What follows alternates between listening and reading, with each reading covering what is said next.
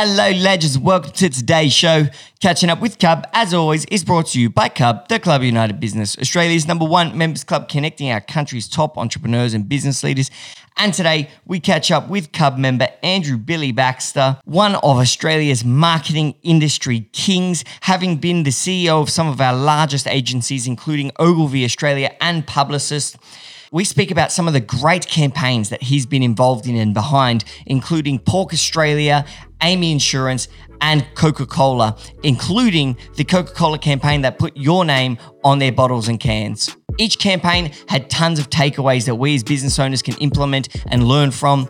I guarantee you're going to walk away from this one with tons of new ideas and inspiration for your own marketing. I know I did. Enjoy the show.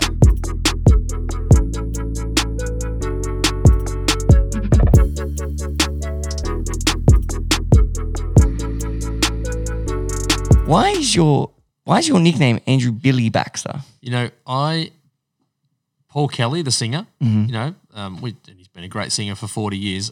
One of his first hits was called I Want to Be Like Billy Baxter, and it was named after a Melbourne musician. And if you read Paul Kelly's book that came out last year, there's a section in there about it. So this song's like, I want to be like Billy Baxter. And I went to school the next day, and of course everyone starts singing it at me. And I was in like year 8. And I've had that nickname ever since, and wherever I've played footy or business, someone will always know me as Billy, and then it just gets around. And then how that's funny, and it just stuck like that. Because I was, Mikey Taylor referred you to Cub, is that correct? Yeah. When he first told me about you, he said, "Oh, Billy Baxter." Yeah. How funny is that? And so that survived. That was when you were 14, like 1981. And there's an old footy trophy I've got one year. And it says William Baxter on there because they actually thought my name was Billy Baxter. Isn't that funny how in school people can just give you random names and they last. Yeah. And they become part of your identity. They do. And when I stepped out and did my own thing 4 years ago, a couple of designer mates of mine who did my business cards and logos, they're like, you've got to embrace this. So they created my logo as Billy, with me sort of, sticking through it. So how cute. And you have a few podcasts yourself, don't you? I do. There's 2. One's called The Marketing Commute, and that's all about celebrating Australian marketers that have made it internationally. We often, when we're doing podcasts and we're doing interviews, we look locally, who's the, there's some great marketers in this country right now, like Lisa Ronson at Coles and Brent Smart at IAG and NRMA. I knew, because some of the people I went through university with and some people I dealt with years ago, they've been overseas for 20 years. They were running major brands globally as heads of marketing, but no one had put 2 and 2 together. So I think we've interviewed 27, Australian marketers who have made it globally, and it's been really interesting. What's that one called? It's called The Marketing Commute. That's a really cool. How did you find that, or why did you choose that niche? How did you think of it? I was worried that people weren't celebrating these types of people, and they actually existed. So it was before COVID that we came up with the name and then called it The Marketing Commute because you could listen to it on your commute to or from work. It was a half-hour episode. I did it with a mate of mine, Mike Boyd, and then Carmen Becker, who's also a good friend of mine, and she'd run an agency over in London, and now she's a senior partner at KPMG. So we got together and we got the Dean of Marketing at Sydney Uni got involved, and it just sort of evolved. We've had a lot of fun doing it. Our most popular episodes, interestingly, are those where we've had marketers who have become founders. So Naomi Simpson, Stuart Gregor from 4 Pillars Gin. So our next season, which we're about to get into, is going to be around marketers that have become founders and CEOs. That's a fantastic idea. You cool. really are like a master of the marketing universe. No, that's your field. You've been in that. Have you been in that from? Oh yeah, date? since I started studying accounting originally at uni and then switched You after a year. studied accounting? Yeah. No way. Yeah. And I switched after a year into marketing. Fair to say my accounting marks weren't that strong, so thankfully I'd switched before they figured out what my marks were. I just loved the marketing field. That's what I studied. I did a couple of years in sales and marketing at Gillette straight out of uni, and then I got into the agency world. So, we often say everyone's got their super skill, I suppose, marketing and communications. Marketing. Yeah. And you were the head of a large marketing agent or firm, weren't you? Yeah. So from 2014 to 2018, my last major role, I was the CEO, then the executive chairman of Publicis. And Publicis, for many people who are listening, brands like Mojo, are owned by, or what was the old Mojo brand, is owned by Publicis. It's now Mojo called, was one of the biggest, wasn't the it? biggest ones. And then Leo Burnett, Saatchi and Saatchi, Digitas from a digital point So you were the CEO of the company that owned all of this. Oh, that's a big fucking role. Yeah, so there was over 1,000 people in that area that I was looking after. And before that, I ran Ogilvy, which was, obviously a really famous name globally. And in this country for many years, it was Singleton Ogilvy and Mather. It was John Singleton had a 66% share in it. I only overlapped with John for probably about 9 months until he'd retired. But I ran that. I ran the Melbourne office for 4 years and ran it nationally for 3. And we did some famous campaigns, or the team did. You can never claim it as the CEO, but the Rhonda and Katut campaign for Amy, and the names on the side of the cans of Coke, the Share a Coke campaign. So incredible. Oh, you guys did the name thing. Yeah, and that went all around the world. That was out of the Sydney office. Went all around the world. So it was pretty cool. Yeah, that is very cool. I always think, like, I don't know why this sticks with me, and I reckon I've mentioned it on other episodes before, but one of the best marketing, I reckon, is the Amy ads with just that Amy girl at the end just smiling at you, like, she's beautiful. She's got the brown hair and a red lipstick, and she just looks so nice. I'm like, that's exactly the type of person I want to speak to when I call an insurance company. You know, and they've been clever, right? That was all about, you're going to get in touch with a person and they're going to answer the phone in 4 rings. Unlike all the other insurance companies that, was that the kind of that was part of difference? The background to it. And now I think since I've left, I've been watching. I keep an eye on those sorts of campaigns, and now they've got multiple Amy people at the end of the ads, and you'll see different versions. They got to have a bit of diversity now. Yeah. That's why. So got to make the same ad but just diverse. Yeah, but that would be 30 odd years that they've stuck to the one campaign. It did win one of the big effectiveness awards for long-term campaigns.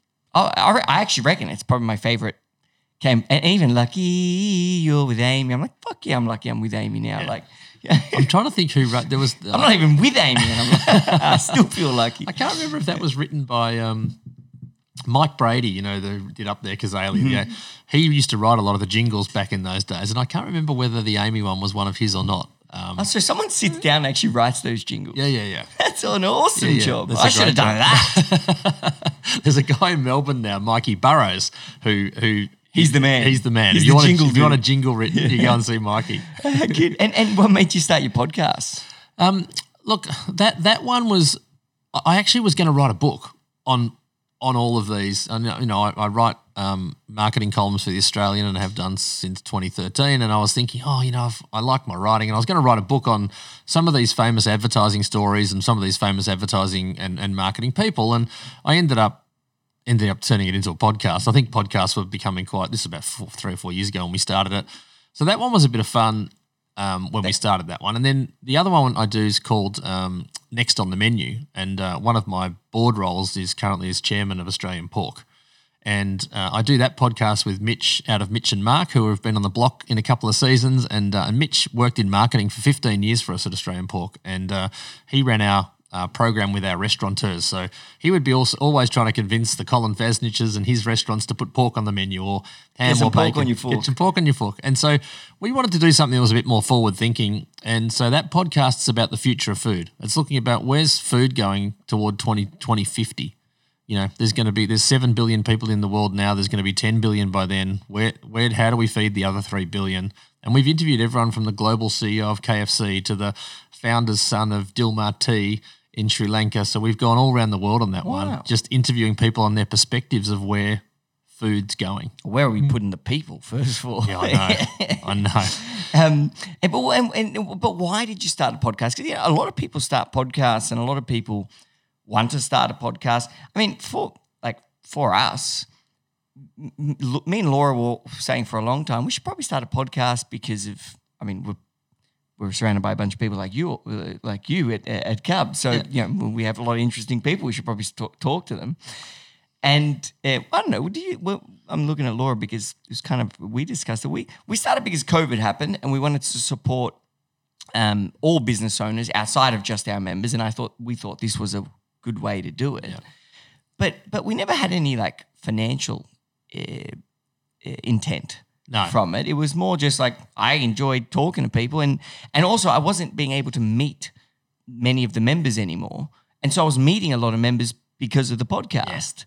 Yeah. And it became really good. But what was your reason? I think the marketing one was just one of my roles is the adjunct professor of marketing at Sydney Uni. And so I'd been discussing about how we dial up, because Sydney Uni is really well known for, say, medicine and a lot of other things, but not necessarily, the business school, even though the business school is one of the highest ranking in the country. And so he and I had been chatting about, how do we do something different to position the University of Sydney's business school in a more positive and thought leadership type way.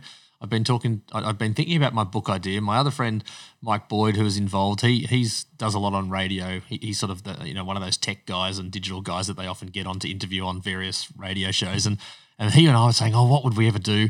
And then I was sort of still thinking about, so it was a bit of a combination of everything. And look, and I had outside of my business career, when I finished playing AFL at sort of the next level down, I commentated on Fox Footy for about 5 years. And I was lucky enough to host the Sydney Swans TV show. This is back in the early 2000s. And so I always loved, the podcast, the radio, the TV, all that sort of stuff. And then my real career got in the way of all that. So I was also looking for just a bit of fun. I was like you, there's no intention to make any money out of it. I mean, it went to the #1 business podcast within 2 weeks. So it was pretty cool. Wow. Whereas you beat us. We're going to get #4. Oh, look out! I'm not sure. I'm so upset, honestly. When we got to #4, I was like, "You fucking kidding me?" I'd prefer #10, like one away from the top 3. I was like, our goal was the top 3. Yeah, it was a very depressing day for me. But I think, and the next on the menu one was just more about strategically Australian Pork's trying to be a bit more progressive as an industry, as an agricultural industry, to really talk about the positives of the industry as well. Because obviously sometimes agriculture has a bit of a negative connotation, and I think it's an $80 billion industry in Australia. The pork industry is about $5 billion of that 80. And so that was sort of more of a classic, well, here's a brief and what would we do to do it? And then obviously Mitch and I have a lot of fun doing it, and Mitch is a real character and super smart, knows so much about the industry, and he's got a lot of respect of a lot of the people we interview. So that one's, I'm never quite sure where he's going to go on that podcast, because he's a wild cat. He's for those that have watched The Block, everyone knows he's a great guy, but he's a little bit unpredictable on occasion. and what's the thinking behind making the episodes half an hour? Because everyone says people don't listen past 10 minutes or don't listen past half an hour. Yeah, I think for all of ours, we knew that on the next on the menu one, a lot of farmers were going to actually be our audience, and a lot of them write to us and say, I'm sitting in my tractor, I've been out putting some grain in or doing whatever, and they say, it's been great, I've just listened to 4 of your episodes while I've been in the tractor or driving from one of my properties to the next, because you forget that a lot of these farmers, they're living way out, and it literally can be half an hour between one part of the property to the other. So that one we sort of knew that was likely to be the audience, whereas the marketing one we knew was going to be the marketing industry, and most of them at the time were, commuting to and from work, and we're trying to figure out, well, what can we give them that's interesting and different? Because there's so many different podcasts out there in these spaces. Well, now, and especially now. Well, I mean, what I think is cool about what you did with yours is that they're quite niche. You know what I mean? It's that I wouldn't say they're probably flooded spaces for podcasts, whereas ours definitely is. The only difference we have is that we just interview Cub members, so it represents Cub real well. But yours are at least niche. My thinking behind, we've been told the stats on podcast listening, and I can't remember, Laura probably knows the actual stats, but they only listen, most people only listen half an hour or something like that to most podcasts. But when ours are normally around an hour, and I've been wanting to make them longer because some people you can just talk to longer. Like some people it's just easier to talk to than others. So, but anyway, my point is we never wanted to make it half an hour because if you don't like the episode, you could just turn it off. Yeah. But if you like that person, you like listening to them, well, I'd want to hear more. If I'm listening to a podcast, that's what I like about, for example, Joe Rogan's podcast. They go for so long that if I really like that person, I've got heaps of content that I can listen to from them. If I get over them, I'll just turn it off. Yeah.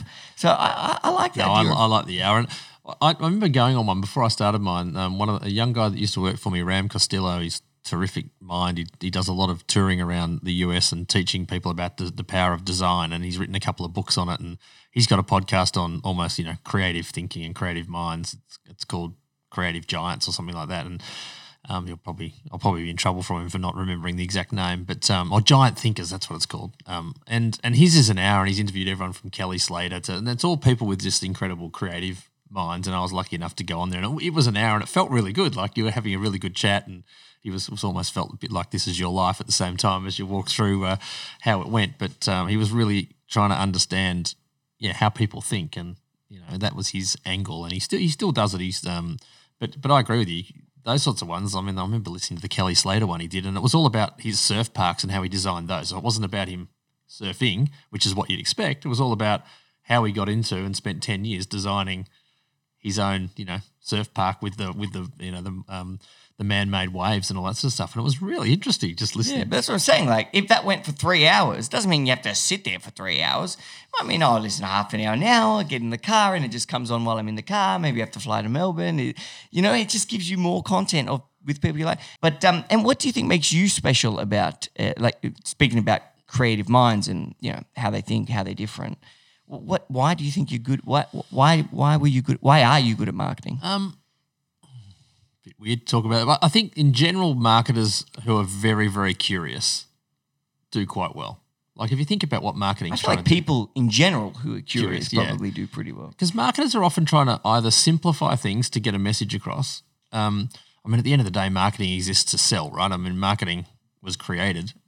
Interestingly, often people say to me, "Where's advertising come from?" Well, advertising as a word is from the Latin advertere, which, for some Italians, they'll hear some of the right things in there, but that means to move one's mind.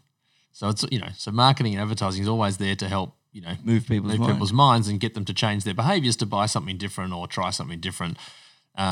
So from that point of view, I think I was always interested in that side of business. My dad owned news agencies when I was sort of teenage years, and so you would often stand behind the register and people would be buying magazines or newspapers or cards or whatever it might be, and you were trying to sort of, figure out how to upsell them a little bit and get something extra, and, you learnt that. And so for me, there was just an interest in, because I knew I had an interest in business, and it wasn't until I did a year of accounting that I realised it wasn't the financial side, it was the marketing and sales side that was sort of in me, and I really liked that. So I think the curiosity is key. I think the ability to simplify complex things is key. And I think the problem solving is also really important, because most times you get a brief in my big ad agency days, it'd be like, well, we need to, we're about to IPO Myer, or we are going to relaunch the Bank of Melbourne after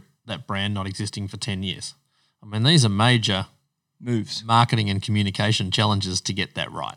And it involves so many moving pieces. And yes, we talked before about the Rhonda and Katutz and the Share a Coke, and they're some of the more famous campaigns. But for me, some of those bigger challenges were the ones that most interested me. I mean, 11 months of rebuilding a bank from scratch. And so you looked at it as problem solving. It was okay, we've been presented with a problem. We need to relaunch this bank that hasn't been around for a while. And what I would find really interesting myself is simplifying the launch of that bank. So maybe what are the key points, or what is the key point we're going to focus on to launch this bank, to communicate, so that people, like, what's the most important point for people to remember? Is that how you think about it? And getting it down to a brief like that. I mean, in that case, we got it down to the simplicity of, this is a bank for Melburnians, right? Because it was called the Bank of Melbourne. And what do Melburnians need? Interesting, the first two customers they signed up were, I think, was Guy Grossi and Grossi Florentino, like a Melbourne icon, and the MCG.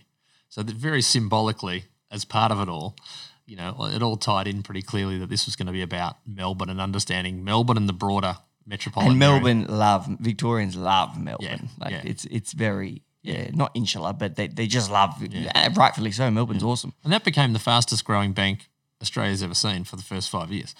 Most banks when they start will grow by up to 1% market share, and this was growing at 2% share a year for 5 years.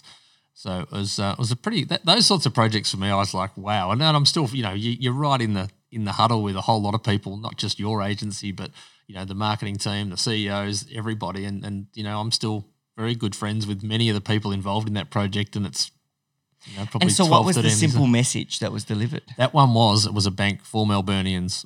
Yeah, we're for Melbourne. Yeah, we're for Melbourne. Built by Melburnians for Melburnians, and everything revolves around that. So you went then and got the most Melbourne institutions there are to to sign on. Yeah, everyone's and even the design of the logo looked very Melbourne. It sort of mirrored a little bit of what Federation Square looked like. We did ATMs that had pictures of the MCG behind the ATM. Instead of just sticking an ATM up like we normally were doing for every other bank on the wall, we created a picture, an image, famous Melbourne images. That's behind. cool. So they're little things that just every time. And the credit cards still to this day, I'm going to pull one out now. Oh, no, my card's over there. But even the credit cards have got images of Melbourne still on them. Like whereas you get your other bank cards and they're just red or orange. So we just were trying to do things that were different. So you didn't just communicate we're Melbourne's bank. You acted on that in every experience a customer could have with the bank. Really highlighted that we love Melbourne. We had we took a floor of a building between us, and the four walls. There was one set of windows, so the three sets of walls, and it was a big floor. Had floor to ceiling pinboards the entire way around. So instead of walls, every wall was pinboards. And literally over 11 months, a bank unfolded on those walls. The designs of the ATM, how the design of the actual the branches were going to look. Every letter, because you know how many automated letters you get from banks. I think there was 120-something automated letters. How do we rewrite those in the tone of wow? That? So every piece of communication, every touch point was literally living. So the executive at Westpac that owned Bank of Melbourne could come in and just go, they could see the bank, they could see and feel how it was going to be. So it was an incredible project with that many touch points. I mean, the website, the way that brochures were done, we had first time banks had touch screens. So instead of just getting a standard brochure for your particular home loan, by hitting a few buttons, it would print out a more tailored one to the sort of thing you were looking for. So, and some really smart young digital people involved in that who are now some of the top digital marketers in the country. Wow. So that sort of stuff's just, it's fun, but the money, the upside of the business of being the fastest growing bank and the value of that to a company like Westpac is enormous. All driven by some very bright people in the marketing. But space.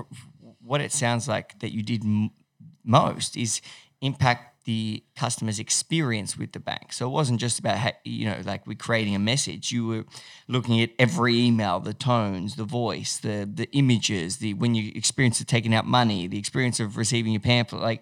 You could almost say that the primary role was more so impacting the experience the customer was having. Yeah, correct. And so we did little things like we knew how Melbourne works, so we knew the Victoria markets, which is like, for the Sydney siders, it's like Paddy's markets or whatever. They opened at 5 a.m, so why wouldn't the bank open around the corner at 5 a.m. for them? Wow, that is very, very cool. Yeah, right? Yeah. Just little things that just made everyone go, oh, they get it. Yeah. And how about the pork? Industry? Because I actually think the pork industry, put it this way, I don't buy pork without saying I'm getting some pork on my fork. Yeah. It really did work on me. And then it's leaner than I feel it, with more protein, healthier. Cool. It is, and so for the last 10 years, it's been the fastest growing protein in this country. Interestingly, it's just between pork, ham, and bacon. We've just gone past beef in per capita consumption. The pigs are just rolling. Yeah. And it's one of the more sustainable. You wouldn't want to be a pig right now. No, and it's one of the more sustainable industries because if you think about it in its basic form, a pig might have 12, 13, 14 piglets at a time. A sheep or a cow has one, maybe two. Yes. And they need more space. And the environment, there's about 15 or 16% of farms now that are basically powering their own farm via pig manure by flushing it into dams and covering it and collecting the biogas and turning that into electricity and powering their entire farm. So there's an opportunity with many of the farms to be a lot more sustainable. We can control the water and the collection of the water and recycling the water and a lot of things like that. So I've learned a lot being involved in it, and it's a great industry, really good people. I'll never forget when I was a kid, I watched the Simpsons episode when Lisa's telling Homer, no, Dad, ham and bacon and pork, they come from the same animal. He's like, sure, Lisa, there's one magical animal that has all this. Bacon. Bacon. Isn't that so funny? That is a brilliant show, that. No one talks about The Simpsons anymore, but God, they were just so accurate with so much stuff. But no, look, and the marketing of Pork on Your Fork and the team, Peter Hayden, who's been the head of marketing and now he's the COO, he's been there for a long time. He's been very consistent. He's one of the best marketers in the country, and his team who've been consistent, they really push him, and now they're taking charge of the brand and they're doing a great job. So, again, sometimes we want to change our marketing. I mean, intuitively we go, we've run that campaign for a couple of years, let's change to a new one. It's the campaigns, we've talked about Amy so far, we've talked about Pork on Your Fork. They're sustainable long-term campaigns that continue to work. You've got to update, the nuances and the cultural needs or wants and desires of consumers at that point in time. Because there are different social norms and acceptance, things accepted at different times. Correct. So look, it's the industry's doing very well, and we're good people. It's a great organisation. I'm really enjoying doing it. We've got just good board, the whole thing. And what was the thinking behind? Because I actually want to get into your story in a second, but just before we do, what was the thinking behind the names on the Coke cans? So the brief, it was interesting. I was running the Melbourne office when the brief originally went into the agency, and it was actually pitched out to all of Coca-Cola's agencies at the time. So there was probably 5 or 6 different agencies, the media agency, the PR agency, that all worked on it. And the brief was around that teenagers were drinking obviously less Coke, and it had dropped quite significantly with all the other options that teenagers could access, from sports drinks to flavoured waters to whatever it might have been. So the brief was really about how do we, get teenagers a bit more engaged in the Coca-Cola brand across the board, not just the full, that could be anything from the, the no sugar Coke to the whatever, but just the Coca-Cola brand. How do we re-engage them? And at the time, one of the insights was that was when social had just started, sort of 2010, 2011, and every kid wanted their 15 seconds of fame, right? And that, not 15 minutes, 15 seconds. And, nowadays that's the norm, right? And so one of the young creative teams came up with a concept of, well, why wouldn't we put the 150 most popular names in Australia of teenagers, so because you can backtrack to when they were all born and figure out what they were, and why don't we put those on the cans? And the idea the Coca-Cola team really liked, and when I then got promoted to be the CEO nationally, sort of as this was all happening. So and then it was about, how do you make sure a great idea like this continues to live on and stays sold? Because the challenge is, nowhere in the world had they ever taken the logo off the can of Coke. Oh, so the logo wasn't on the can; it was just the name. Yeah. So that's a big right. deal within the swirl, right? Mm. But it would say Daniel rather than Coca-Cola, right?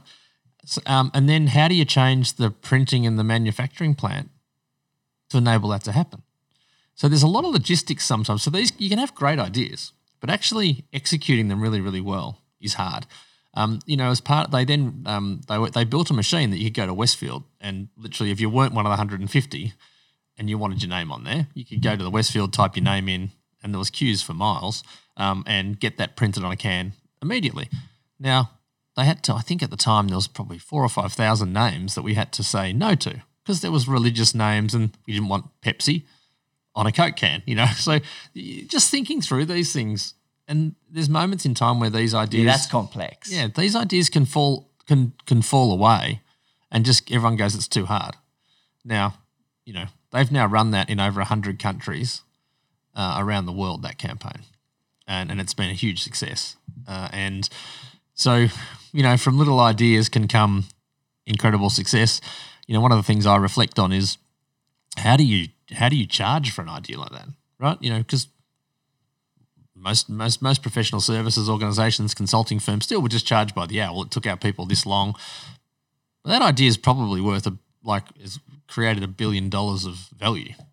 Yeah, how do you charge? So, but the tradition's always been just to charge by Well, I guess by the how many thinking, hours the it took to thinking make it. behind that is if you're the better agency, you have the better idea. Your idea with Coke was so good, other agencies are going to come want to pay you. Not agencies, Clients. other companies, clients come pay you. They'll pay you more because you're that good. We want to. You got a higher per hour. I mean, you can get cheaper lawyers than other lawyers, so it can be the same. Same correct. kind of concept. But it was, I mean, look, and a lot of people's careers did very well out of that. I mean, I was just lucky enough to be the CEO who was there when it all happened, and all you can do is encourage everybody to keep pushing and keep this thing sold, and that it's a great idea and we shouldn't let it die and all those sorts of things. Yeah. So, well, problem solving, like you were saying, we just got to solve enough problems that there aren't anymore. We can just do it. yeah.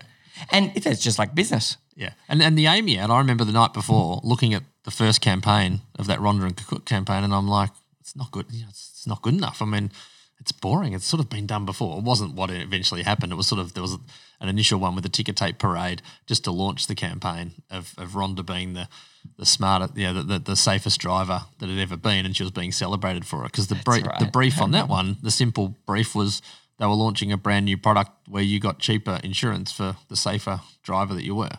The first time an insurance company had offered that. And so they created this character called Rhonda, who was the safest driver there had been. And the ticker tape parade was sort of the launch of everyone celebrating her. And the second ad was her using her savings to go to Bali, where she met Katut, and the rest is history. So, but when I saw the first bit, I'm like, no, this is, and they're like, no, wait, let me explain. And then you're like, oh, okay, this is great, and then they presented it the next day to the client and he loved it and the rest is history. So there's moments when you're in a creative industry where things can tip one way or the other. You could, a great idea could not come to fruition or be action. Yeah. And how did you get to that position? How did you get to the position where you're running these big firms? What's your, because you were early in your career, did you start playing AFL or something like that? Yeah. So early in my career, I did my uni degree in marketing in the end. Were you born in Sydney or Melbourne? Born in Melbourne. Yep. Got a job at Gillette, more in sales because when I left uni, it was literally that last big recession, sort of 1990, 1991. I remember being told after I got the job at Gillette that 400 people had applied for the job. You're like, wow. And I was lucky. One of my mates from uni, he was a mature age student and he was quite senior at Gillette. And I found out afterwards, he'd sort of said, just make sure you interview this guy and put him in the last 20. And so I went from 400 to 20 thanks to him. Much better odds. Much better odds. And then obviously got the job and I think it was in the Papermate division, which they owned at the time, Liquid Paper and Papermate and Parker Pens. And because of my dad owning news agencies, there was a nice fit between, my understanding as well as my degree that I just finished. So that was the start. But, a lot of my family's always been in advertising. My uncle, my great uncle, a number of my cousins. So it's sort of one of those things that subliminally is in the blood. And I was living with my cousin at the time. He now runs one of the other big ad agencies to this day, ad agency groups called Interpublic, which is Universal McCann, the media agency and initiative. And he's had an amazing career as well. We're the same age. We were sharing a house, and he came home, and he was working in media for Young and Rubicam, and they just won the Nintendo account. And he said, "Oh, you should go for the account manager's job on Nintendo. We've won the account. They're going to look for a young." At which company? At Young and Rubicam, which is one of the good advertising agencies. It's called VML Y&R now. And anyway, I went through a whole process of applying and got that job. And my first few clients were like Nintendo, Converse, Chupa Chups, Tabcorp, and Legos Pasta. Legos Authentico. I mean, I look back now and go, how lucky was I to work on? But Nintendo in the early to mid-90s wasn't going so well. Neither Chupa Chups was seen as a lollipop for 3-year-old kids, not a cool brand that it is today. Converse had sort of had its heights in the 70s and had dropped off. And anyway, we turned it back into a great fashion brand in this country. And so, we were a young agency. So that was that. So, working on those bigger brands. And you were an account manager, yeah, though. Young so account you weren't manager. necessarily in the creative. No, it was more sort of project managing, So something like Nintendo, we might produce, 15 TV ads a year to sell all the new Nintendo games. And then with that would go posters in the stores and magazine ads back then and radio ads and any way of just letting, young people and parents know that a new game was out there that they should buy. And as an account manager, you're literally coordinating all of the pieces from the creative team to the strategy team to the production team to the finance team to make sure we make money. And so the great role of doing those account management roles in advertising agencies, you get to work with everybody.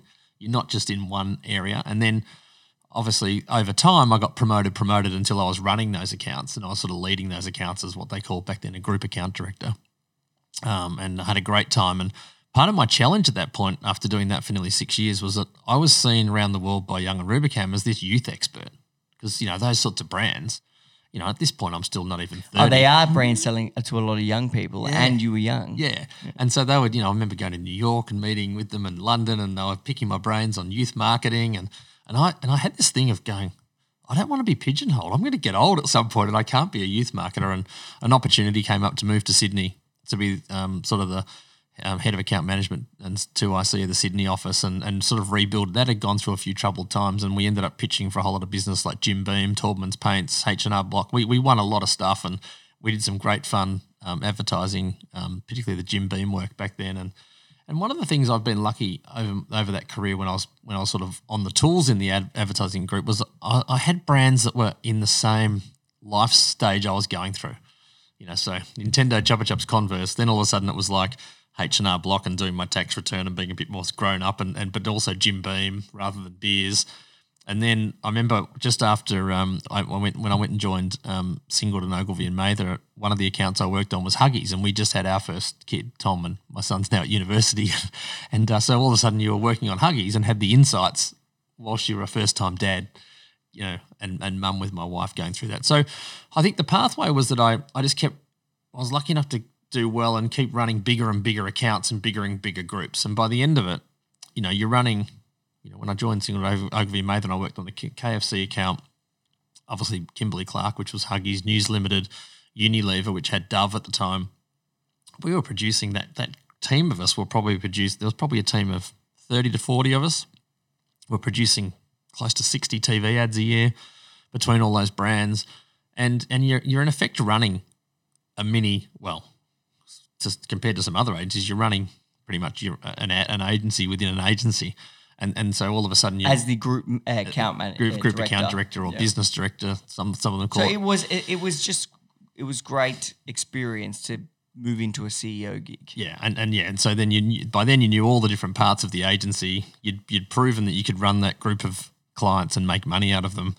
And slowly but surely you got asked to sort of step up into more management roles. And yes, I'd been that whole time I was still playing AFL, sort of a level down. I played the top amateur grade in Melbourne, and then I played in the New South Wales AFL up here. And so we were playing against the Swans. So during the week I'm working for Young and Rubicam doing what I was doing, and on the weekends I'm playing on the SCG and the Curtain Raiser to playing the Swans second grade side. That's pretty cool. That's pretty cool. And I learned a lot from management from playing and then coaching AFL, because how to motivate your teammates when you're not, say the coach and you're just one of the senior players, and how you coerce and motivate and get the best out of them and work as a team and everybody playing their role. There's a lot of similarities in business in that. And I learned a lot of those techniques, because people go, how did you learn your management styles? And I'm like, well, being around footy clubs, there's some people before a game that want to be shaken and some people you just give a nod across the room and they're fired up, and you just need to know how everybody works and how to get the best out of everybody. And that was and then when I coached in my last year in that New South Wales league, I was the playing coach. And so you weren't on the sidelines making decisions. At quarter time, half time, 3/4 time, you had moments where you had to make some decisions. And so this is where I learnt diversity. So we had 3 or 4 assistant coaches who all thought very differently, because what I wanted to hear at the break was 4 different opinions. I didn't want them all to go, oh, mate, you're playing really well and aren't we great and we all think this. No, I wanted to hear 4 very different points of view so that we could go, you know what, thanks for that, we're going to do that one. And so, from that moment on, and once I got into more senior management roles and CEO roles, I always applied that.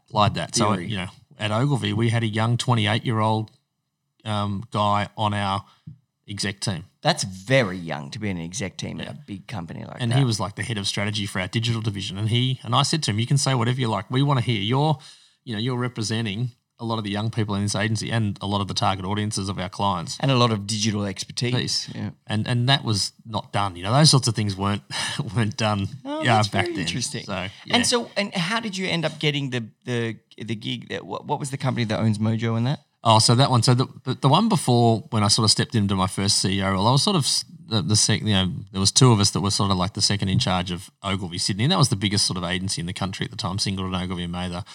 And then they had an opportunity to buy two companies in Melbourne. One was a great agency called Badger Ogilvy, really strategic. Why are all the companies called Ogilvy? Oh, that was around the world. There's a guy called David Ogilvy, one of the most famous advertising guys in the world, and it was his name that was on the door around the world. It was like a global group of agencies. So we merged that and a digital agency together, and that merger was very successful. We ended up with sort of a 300-person, $50 million plus business in Melbourne with some of the best clients in town, and then obviously by doing well there, then I got asked to do the national job, and I did that for nearly 3 years, and then I got approached by Publicis to step across to them. So go from literally the biggest to, say, the third biggest. And, you know, I think I was mid-40s at that point, and I don't know, I just felt like I had one more big challenge left in me, and that I wanted to prove that I could turn an agency around without the team I'd had behind me for nearly 10 years.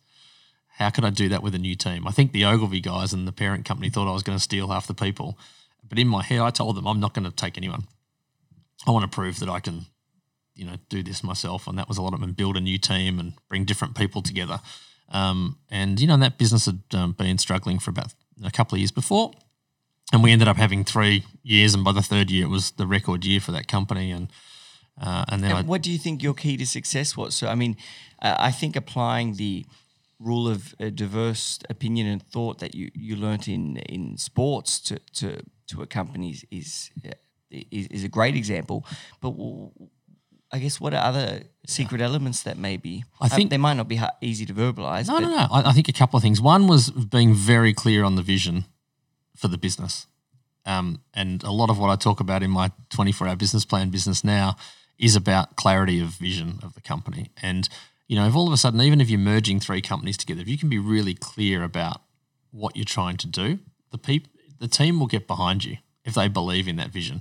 So I think, you know, that's one. I think then once you've got that clear vision over the next, say, 3 years, then it's about continuing to communicate that, but just then executing it with excellence. Like, you know, there's some Harvard work it's called the Harvard Business School 4+2 rule for growth, and 3 of their professors, one of them still going now, Boris Groysberg, is ranked number 1 professor. He's an expert in growth. And he says there's 4 not negotiables when you're trying to grow a business. One is a great strategy, so this clear vision, clear purpose, your values, your culture. The next one is executing it with excellence. Then the next one is having the right culture to you know, enable it. And the third one is having the right structure to enable it. The fourth one, to enable it. So that's the, you know, and when I hadn't learnt that until more recent years, but when I look back on, you know, why that Ogilvy merger in Melbourne was successful and why coming into Publicis and doing, I mean, the Publicis one, we very quickly as a senior team, classic first 100 days, we went away, we talked together about what this business could be, what the vision could be, and then we took all the staff away. We were lucky enough to have the Marriott Hotel as a client. And so we took a whole, well, you know, hundreds of people up to the Marriott on the Gold Coast, and one of our big offices was in Brisbane, and we literally for 2 days talked them through where we were going to go and how we were going to do it and the sorts of execution we were going to need. And it was interesting after that. A lot of people were really motivated to be part of the journey, and a lot of other people went, "Oh, this is going to be really hard," and they left. And that's not a bad thing. I mean, clear strategy, clear vision will help sort out the people that want to be involved and not involved. I think that's a great thing. I would cheer if that happened, because you're removing the people who they don't buy that vision. That's fine. You know, we could be wrong. We don't know yet. You know, that's your opinion. You're entitled to that. You can leave. But the ones who do buy in, at least you know you're left with a team of whom believes in your vision and also believes in. I think the 2 things you said really important there were where will we go? Why can't I say that properly? Where will we go, and how will we do it? How will we get there? Basically, those are really 2 questions. And then you also had and motivate people, and then motivate people as to what that's going to look like. And the motivation was interesting because once your businesses get bigger, the motivation piece you can't get around to 1,000 people, right? But what you can do is you can motivate your executive team and you can motivate the juniors. So I used to spend the majority of my time with my executive and literally the graduates. I've never heard that before. Because the graduates drive a lot of the culture in an organisation. And if you can be in the process, of hiring them, because most other CEOs don't bother hiring the graduates. So even if they miss out on a job with that company, they go, wow, I met the CEO and that company seems like it's going places from that interview. That's not a bad outcome even if they don't get the job, because they go tell 5 of their friends, well, I missed out on the job, but that was a pretty good place. Yeah, but you know what else? I liken that to Cub, because at Cub, when we're looking at the membership base, the people that will probably end up getting the most attention are going to be the longest standing members, because they've been there the longest, you've gotten to know them, and that you basically they've become your friends, and the new members, because you're making sure that they feel comfortable, they understand the club, they love it, that they get the rhythm, so that they've bought into it, they're part of the community, and then they're self-sufficient anyway. And then the middle will see what's happening at the other end, and they will naturally... Yeah. Oh, good new people. Yeah. Oh, the existing one's been there 5 years before me, love it. Must be good the next 4 years, Correct. next 3 years. Yeah. So that's the theory That's behind cool. that. Yeah, I get that. Because you can't do everything. That's the big, and strategy...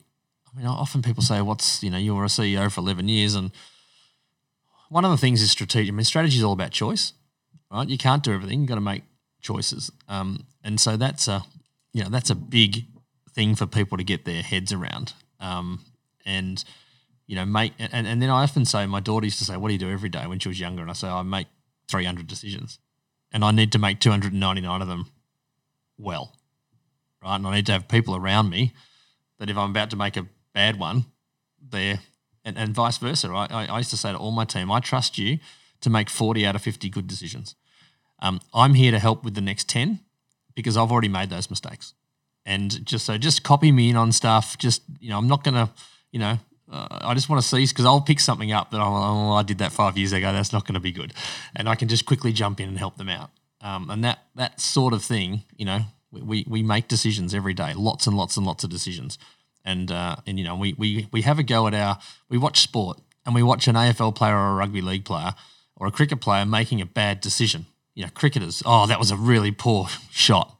Well, they probably had made 49 out of 50 good decisions before that. They then just made one bad one.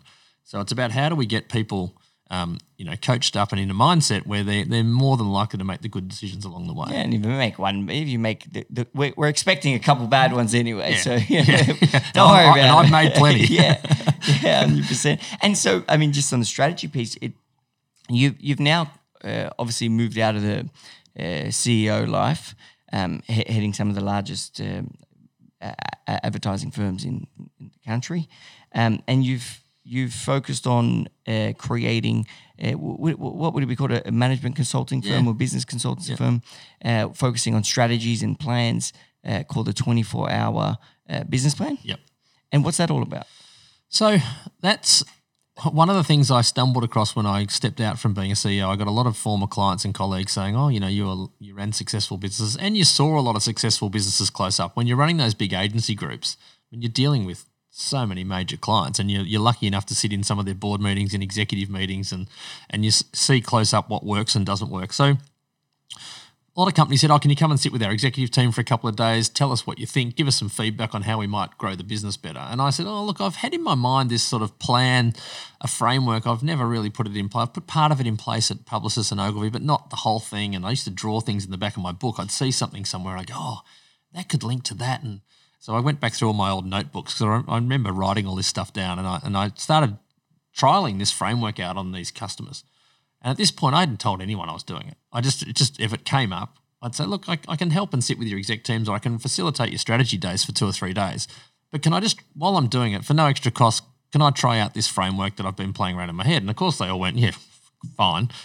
And I did 5 or 6 of them, and people were like, wow, this is like really helpful. And the 12th one we did was one of the big tech companies. And this is when you're testing out your testing it out, 24-hour business plan. And at that point, I don't even think I'd called it the 24-hour business plan. And I Why is it called that? Because it's not a 24-hour thing. It's not a one-day thing. It's 4 6-hour sessions. Oh, okay. That's pretty clever. Yeah. It's a great name. Yeah, and originally it was 3 8-hour sessions was how it started. And it was someone, I was actually thinking about writing a book on it. And here's a couple of book ideas I haven't done. And a good friend and old client of mine, Anne Jamison, who's the CEO of Saxton's, she was encouraging me to write a book around all of this stuff. And so she put me in touch with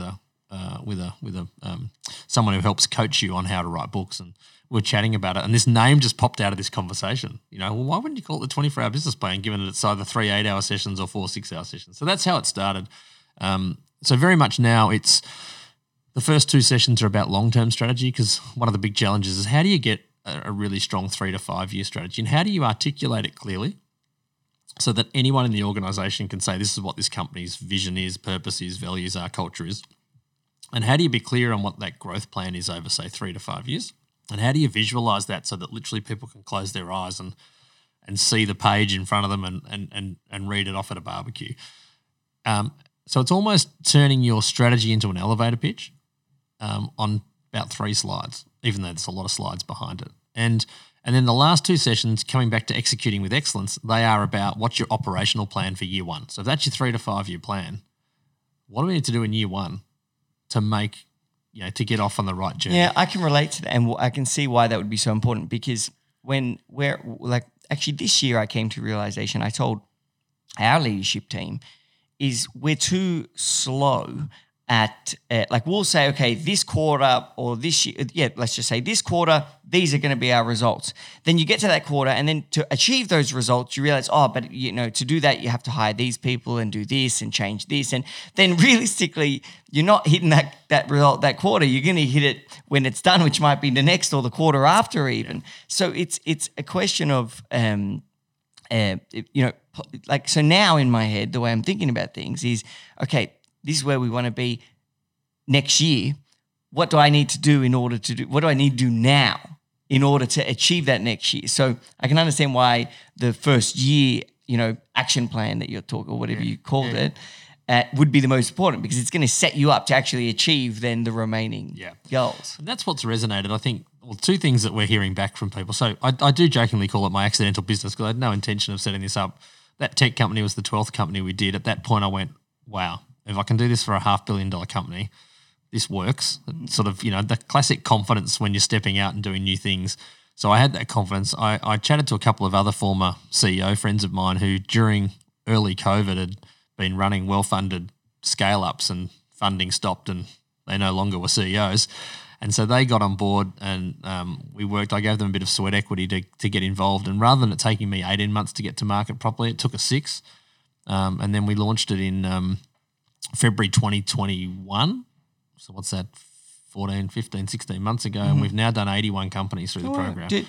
Have any members done it? We've had a couple of members out of Melbourne, and I'm in conversations with 6 or 7 in Sydney now. Yeah, we should probably do it too. Yeah. And really, all you've done is you had a great system that worked for you in terms of leading companies strategically to success. You basically systemized it and simplified it, systemized it, and are teaching it. Yeah. Really. And that's all business. You want to make a great sale. This is how we do sales. That's, write down the process and teach that. So it's just more a strategy process. It is. And we have a whole lot of young business school students that work for us, and we type it up in real time. So the 4 6-hour sessions, 15 minutes after you finish, you get the plan. So that's the other problem when you go away to potentially consulting firms. Well, they'll go away for 3 months and write it all up, whereas we actually co-create it.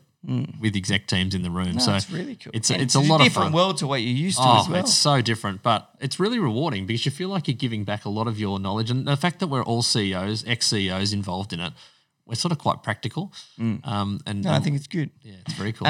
We do actually have to wrap up though. I know I was going on a rant at the start of this episode saying how we could talk forever, and I definitely could, because there's a lot more I want to talk to you. We should probably organise a second episode. But just so the listeners know, the reason we have to wrap up on time is because there is a renovation on the apartment above, and they're about to start jackhammering. We won't be able to do it, which also highlights how working from home probably is not that great of an idea, because what happens when you're renovating, and there's a whole lot of renovations backed up for the last 2 years of COVID, but particularly if you're doing podcasts from your living room. But guys, to the listeners, If you want to find out more about Andrew Baxter, favourite books, get in contact with him, key lessons, quotes, and all sorts of things, go to cub.club/podcast and you'll find it all there. If you want to catch up with Cub on social, it's at Club United Business on Instagram. And do you want to plug maybe your podcasts or you kind of already have? Yeah, the Marketing Commute next on the menu. And then, the 24-hour business plan is literally www.24hourbusinessplan.com.au. And then for those that want to look at some of the more the other things I'm involved in, it's just andrewbillybaxter.com.au. Oh, cool. Oh, so you got your own website. Fancy. All right, guys, I hope you enjoyed the show.